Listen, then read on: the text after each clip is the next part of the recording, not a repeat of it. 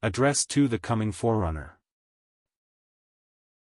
There was in the days of Herod, the king of Judea, a certain priest named Zacharias, of the course of Abia, and his wife was of the daughters of Aaron, and her name was Elizabeth. And they were both righteous before God, walking in all the commandments and ordinances of the Lord blameless, and they had no child, because that Elizabeth was barren, and they both were now well stricken in years.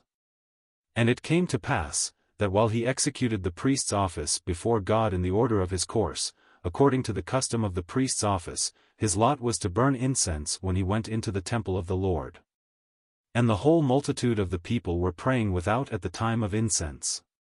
And there appeared unto him an angel of the Lord standing on the right side of the altar of incense. And when Zacharias saw him, he was troubled, and fear fell upon him.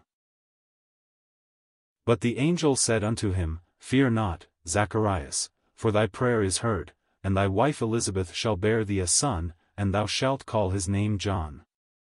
And thou shalt have joy and gladness, and many shall rejoice at his birth.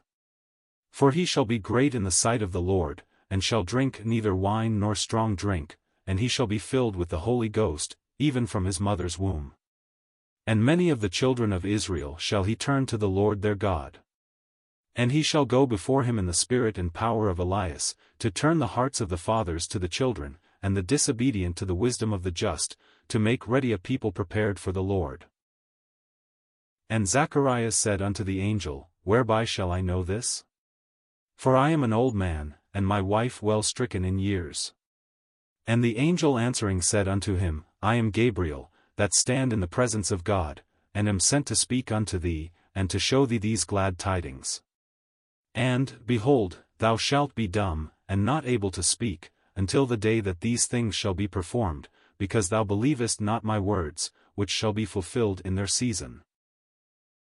And the people waited for Zacharias, and marveled that he tarried so long in the temple. And when he came out, he could not speak unto them, and they perceived that he had seen a vision in the temple, for he beckoned unto them, and remained speechless.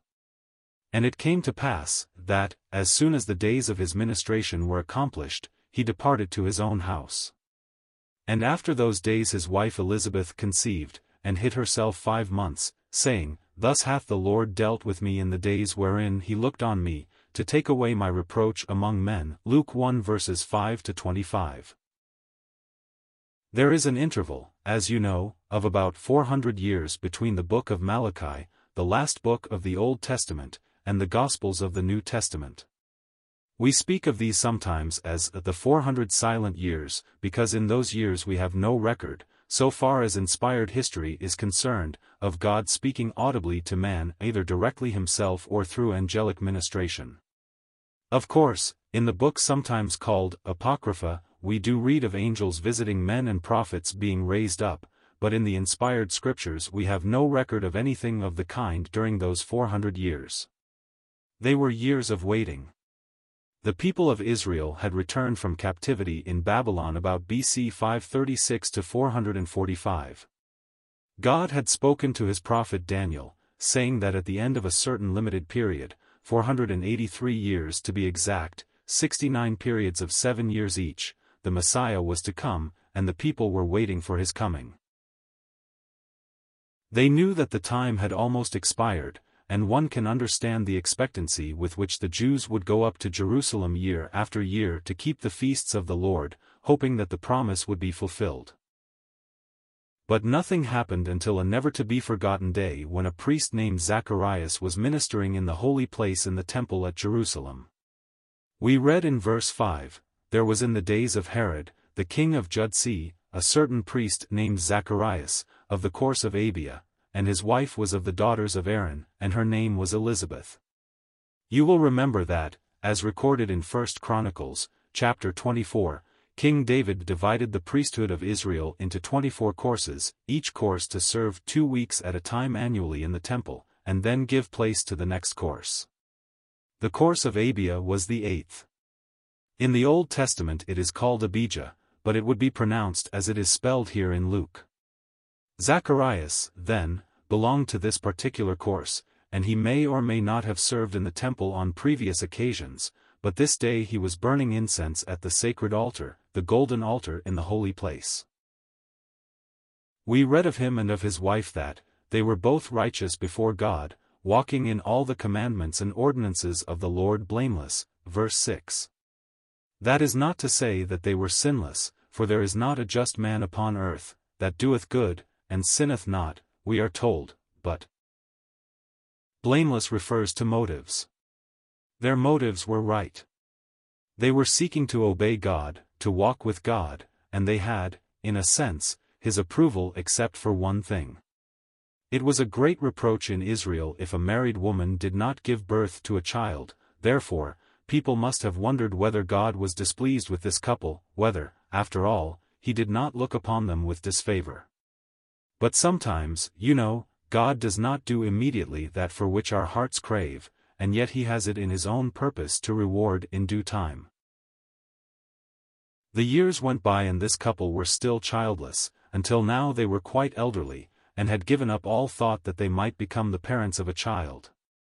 But we are told here that while Zacharias on that particular day executed the priest's office before God in the order of his course, according to the custom of the priest's office, his lot was to burn incense when he went into the temple of the Lord. Ver. 9:10. As he stood at the altar and sprinkled the incense upon the fire that was ever burning there, the multitude of the people gathered outside were bowed in prayer before God. It was a lovely picture of the fellowship of prayer. Zacharias here might really speak of our blessed Lord, who has entered into the holiest above, ever living to make intercession for us, while we his people join in prayer down here. As Zacharias was praying and the people were lifting up their hearts to God, suddenly the silence of 4 centuries was broken. We read, "There appeared unto him an angel of the Lord standing on the right side of the altar of incense." Ver. 11. It must have been a startling thing. No living Israelite had ever seen an angel. They had read of angelic appearances in years gone by, but they must have thought that perhaps all that was over forever and that none of them was ever likely to be so visited. As Zacharias looked upon this glorious being, we are told, he was troubled, and fear fell upon him. Ver. 12. It was a customary thought among the Jews that it meant death to look either upon God or upon any heavenly representative. You remember in the Old Testament how when angels appeared to various ones they were filled with dread, and thought that it meant they were about to die. But the angel immediately quieted his mind. The angel said unto him, "Fear not, Zacharias, for thy prayer is heard, and thy wife Elizabeth shall bear thee a son, and thou shalt call his name John." Ver. 13. Fear not. This seems to have been a favorite expression on the lips of Gabriel, for farther down in the chapter the same angel is said to have appeared to the Blessed Virgin Mary, and we read in verse 30, "And the angel said unto her, Fear not, Mary, for thou hast found favor with God."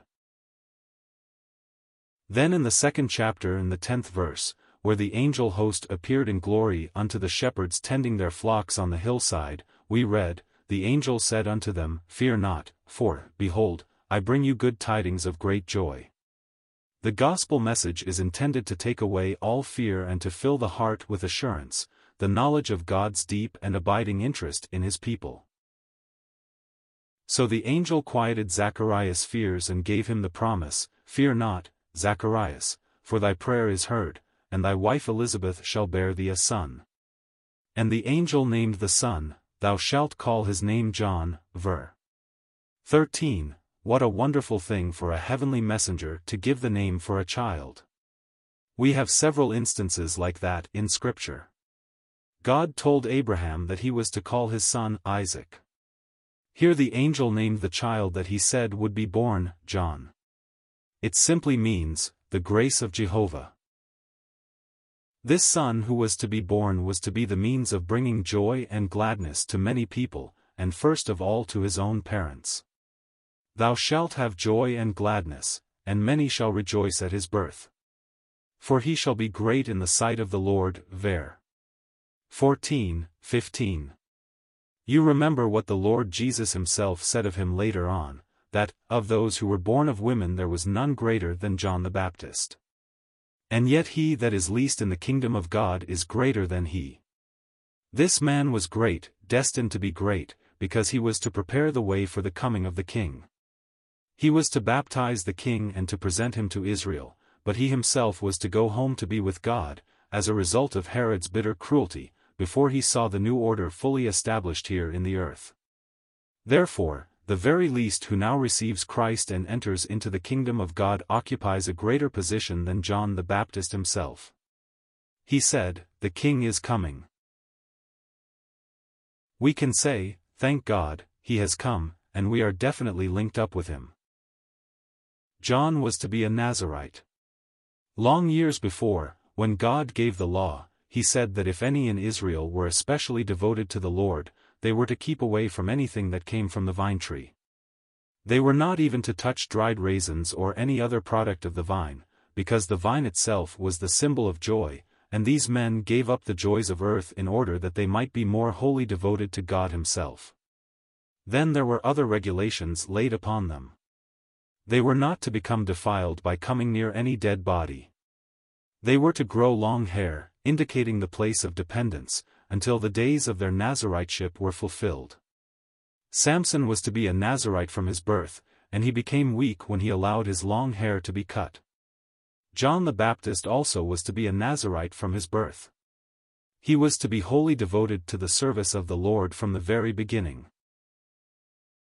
But more than that, he was to be especially, singularly marked out and empowered by the Holy Spirit even from the moment he came into the world.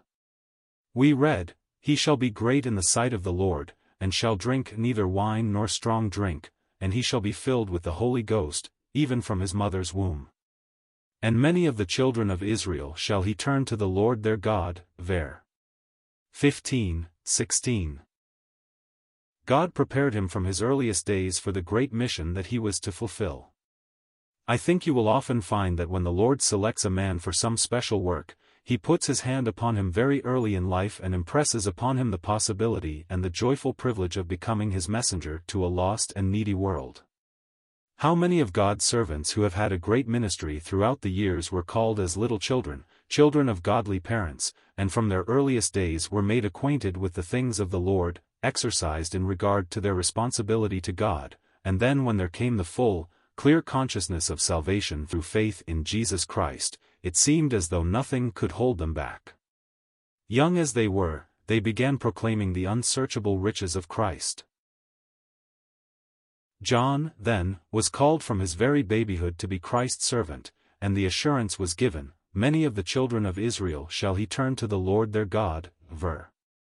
16, his coming had been foretold back in the book of Isaiah.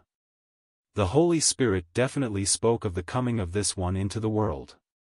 In the 40th chapter, beginning with verse 3, we read, "The voice of him that crieth in the wilderness, prepare ye the way of the Lord, make straight in the desert a highway for our God. Every valley shall be exalted, and every mountain and hill shall be made low, and the crooked shall be made straight, and the rough places plain, and the glory of the Lord shall be revealed, and all flesh shall see it together, for the mouth of the Lord hath spoken it." Ver.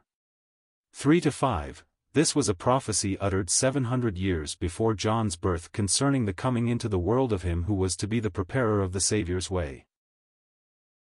And then Malachi, the last Old Testament prophet, speaks of him twice. In chapter 3, verse 1, God says through Malachi, "Behold, I will send my messenger, and he shall prepare the way before me, and the Lord, whom ye seek, shall suddenly come to his temple, even the messenger of the covenant, whom ye delight in. Behold, he shall come, saith the Lord of hosts." John the Baptist was that messenger, sent to prepare the way of the Lord. I might add that here you have clear, definite proof as to the deity of our Lord Jesus Christ, because it was Jehovah whose way was to be thus prepared, and John came to prepare the way of Jesus.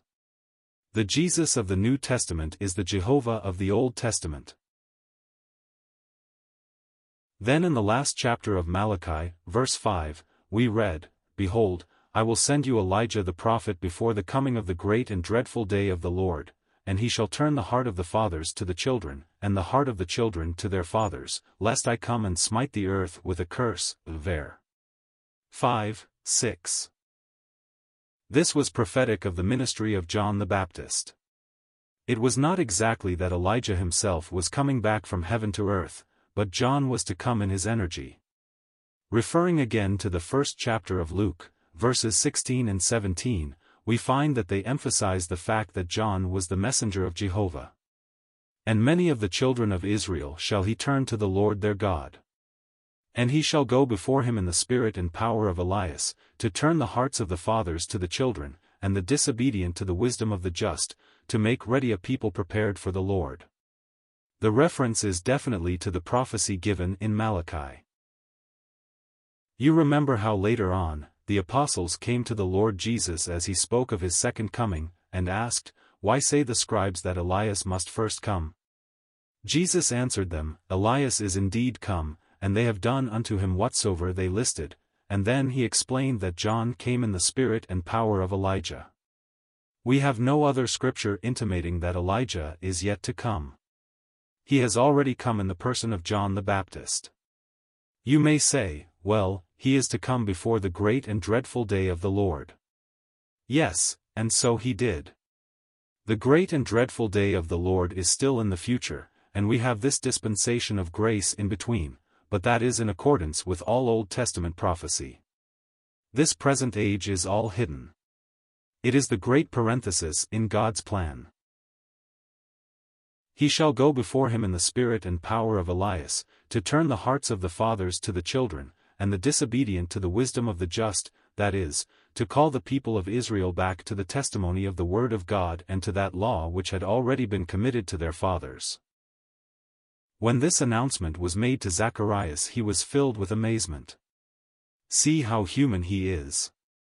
He and his devoted wife had prayed for years, "O God, that it would please thee to give us a son," and they thought they prayed in faith, but the years had gone and no son had come into their home to brighten their lives.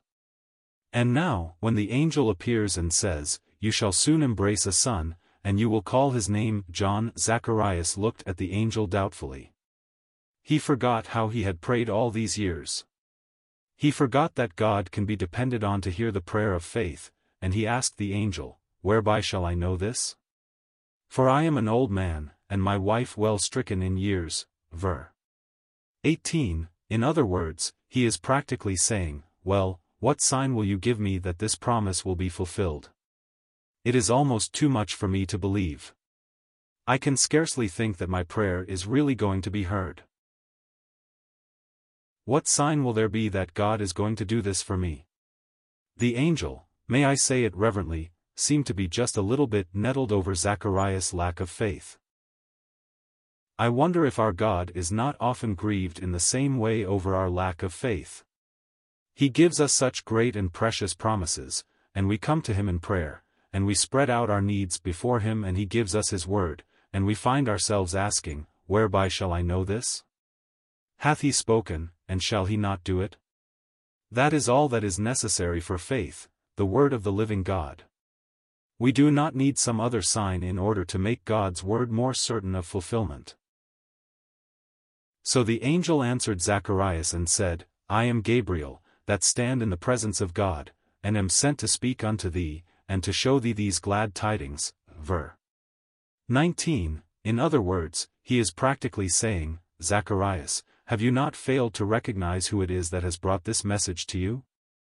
I am the angel that stands in God's own presence, Gabriel, Gabriel who appeared to Daniel, Gabriel who unfolded the prophecy of the 70 weeks, who told of the glorious things yet to come. Now he says, I am sent to speak unto thee, and to show thee these glad tidings. That ought to have been enough. I have come direct from the throne as Jehovah's messenger. You ought to be ready to accept my word for it, but now you want a sign. I will give you a sign perhaps which you will not enjoy, but I will give you a sign since you are not willing to rest upon the naked word of God. Behold, thou shalt be dumb, and not able to speak, until the day that these things shall be performed, because thou believest not my words, which shall be fulfilled in their season. Ver. 20. Unbelief shut Zacharias' mouth. The last words that came from his lips before the promise was fulfilled were these, "Whereby shall I know?" The first words that came from his mouth after the promise was fulfilled were words of praise and thanksgiving. Unbelief made him dumb, faith opened his lips again. The people waited for Zacharias, and marveled that he tarried so long in the temple. Ver. 21. He was there, you see, at the altar of incense much longer than a priest ordinarily would be. He should have come out, according to the regular course of affairs, to bless the people, but he had remained there in the presence of God, although they did not understand it. So they marveled that he tarried so long. And when he came out, he could not speak unto them, and they perceived that he had seen a vision in the temple, for he beckoned unto them, and remained speechless. Ver. 22. He stood there and just made a sign, unable to speak. He beckoned unto them, and remained speechless. Instinctively they realized that something amazing had happened, that he had seen a vision. Then we are told, it came to pass, that, as soon as the days of his ministration were accomplished, he departed to his own home. Ver. 23. He had to remain but the 2 weeks there in Jerusalem, and then he went back to his home, and in due time God began to fulfill his promise. And after those days his wife Elizabeth conceived, and hid herself 5 months, saying, Thus hath the Lord dealt with me in the days wherein he looked on me, to take away my reproach among men. Ver. 24, 25. One can imagine how full her heart must have been as she realized that after all these years God was truly answering prayer, and she was to be the mother of this child who was destined to welcome the Messiah himself when he came to Israel. Oh, that you and I might learn the lesson of faith, trust, confidence in God, a God whose hand is still stretched out, and who challenges us with the question, is anything too hard for the Lord?